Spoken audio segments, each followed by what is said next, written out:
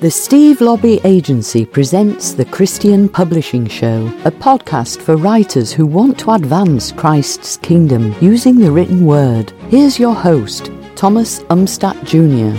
A few weeks ago, I wrote a blog post about what I was looking for in authors that I want to sign as an agent. And one of the things that I talked about was courage. And that's going to be what we're talking about today, how to find your courage as an author. Fear is one of the biggest enemies of authors. It ruins our writing and it can ruin our marketing. And that is why it is so important to have courage. So let's talk real briefly about how fear can ruin your writing.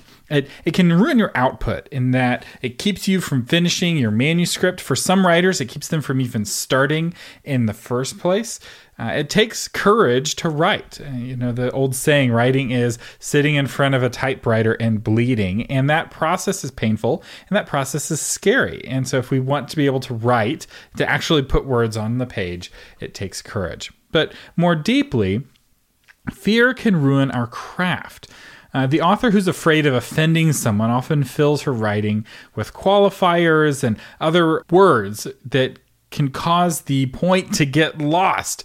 Her short, punchy sentences get watered down so not to offend, or she's afraid of what the editor will think, and she stops writing for her reader and starts writing for the editor. The purpose of an editor is to help you thrill your reader, and when you lose focus of that and you start to be afraid of the editor and those red marks the editor is going to give back, suddenly it can poison your craft, and suddenly you're less clear, you're more vague, you don't want to take hard stances, and so everything is kind of squishy in terms of the writing, and no one really knows what you're saying, and that leads to bad writing. No one wants to read that, and so it takes courage to say what you mean.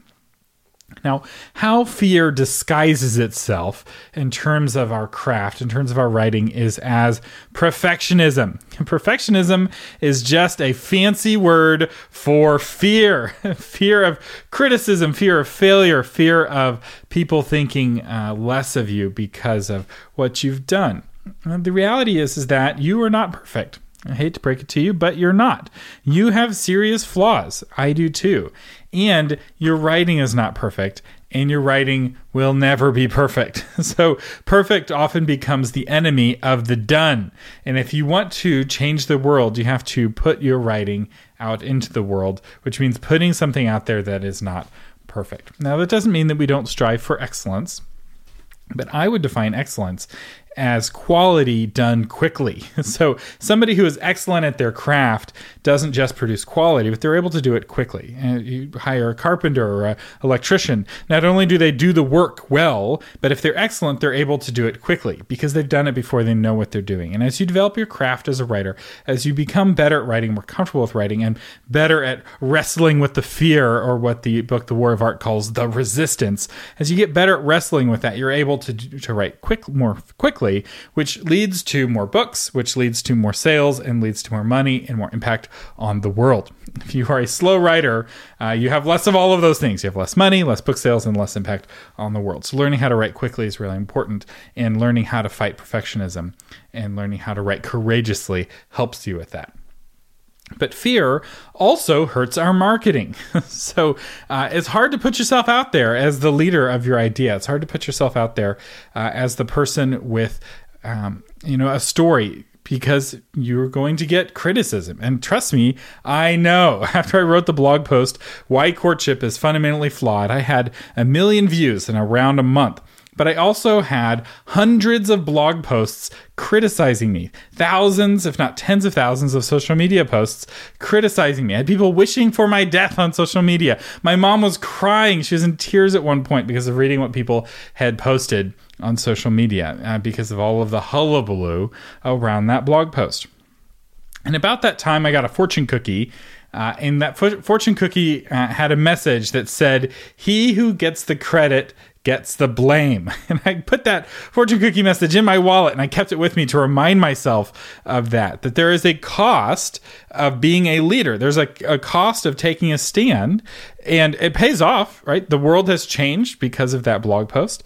People have changed their views. Even Joshua Harris has changed his views on courtship and on dating as a result of that blog post. But it took, taking a stand, and it took being willing to get that pushback. Writing is an act of leadership. You're either leading people into a new world that you've created as a novelist, right? You've created these characters, you've created the story world. You're either leading people into that world, or as a nonfiction writer, you're leading people into a new way of thinking. Writing is leadership. And the key to being a leader is being a servant, right? Serving your followers. But it's also courage, because people complain about their leaders. And there's a good chance you've complained about your leaders. You complained about your boss. Maybe you've complained about your pastor. You probably complained about our political leaders. It's just something that people do. Maybe you're a good Christian, you don't do that, but other people do. And if you are a leader, the people following you aren't always going to be without complaining. And so you have to have courage to be willing to put yourself out there and to take a stand and to be a leader, to lead people into a new way of thinking. And this is one of the ways that I can tell if somebody has what it takes to be an author, is whether or not they're willing to be that leader, to move people forward, or if they're wanting to hide.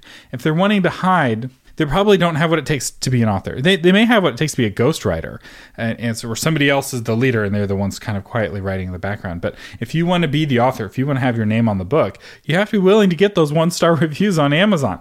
Not everyone is going to tell you that you're the best thing since sliced bread.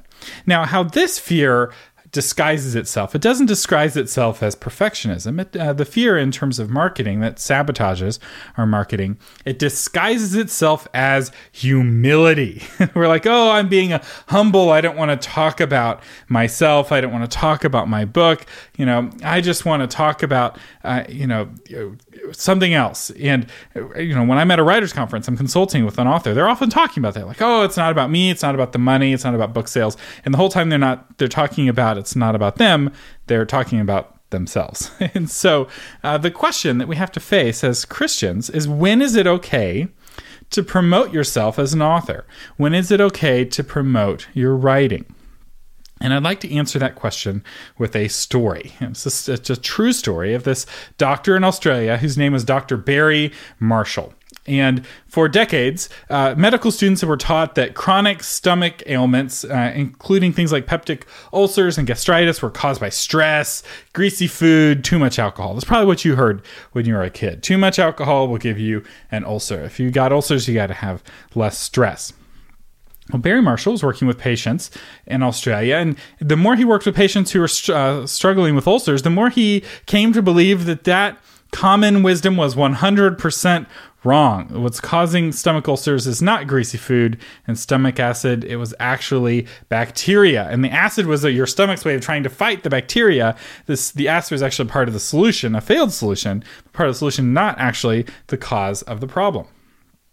So he went to the medical community and said, I think you're all wrong with the cause of stomach ulcers. I would like to do some tests on some pigs to prove that ulcers are actually caused by bacteria. He got permission. He did the tests. Turns out pigs have a very robust digestive system. He wasn't able to prove his theory with his animal trials. So he goes back to the medical community and says, I would like to do human trials. And they're like, no way, Jose. There's no way we're going to let you try on humans. Everyone agrees that you're wrong.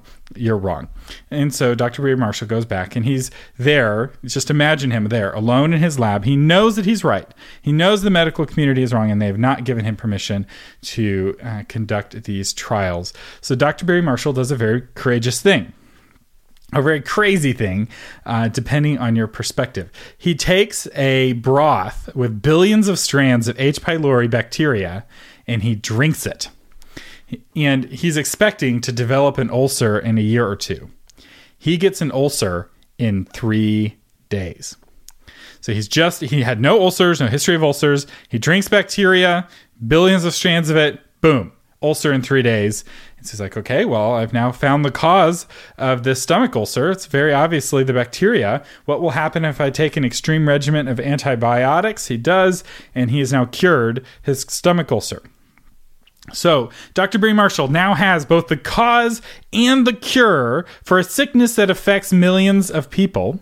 So let me ask the question, when is it okay for Dr. Barry Marshall to promote himself? Should he be like, oh, I don't want people to think that I'm some great scientist, I'm going to keep this research to myself? No! Dr. Barry Marshall has an obligation to the truth to spread it as widely as he can. He has an obligation to the truth that he's discovered to write articles and to be seen as an expert so that people will believe him, that they'll trust him, and ultimately that they will change his thinking. False humility is just another form of pride.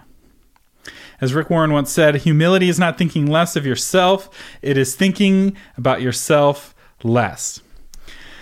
Guess who wrote the words, "Now Moses was very humble, more humble than any other person on earth"? Yep, it was Moses who wrote that. If you think humility is at odds with stating the truth, you either don't know the truth or you don't know humility.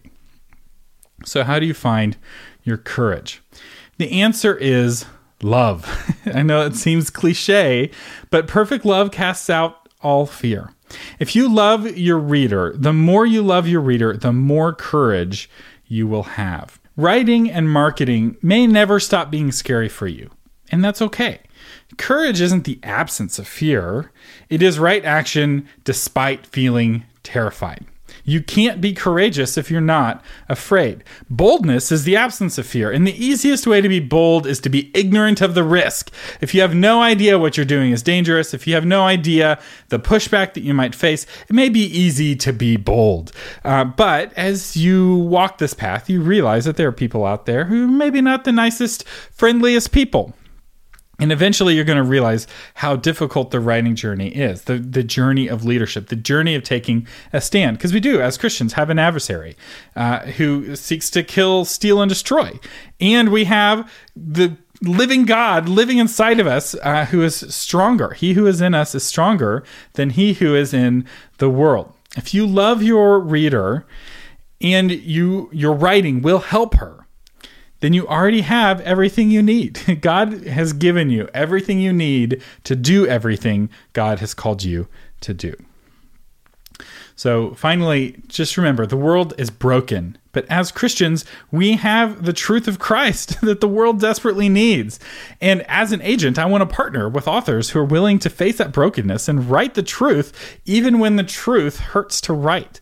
I'm looking for authors who are willing to write truth to power while still motivated by love. Now, to be clear, I'm not just looking for controversial books. Your book doesn't need to be controversial to advance the kingdom. But I am looking for authors with the courage to write clearly and the courage to promote their book publicly. If you're afraid to promote your book publicly, I may not be the right agent for you.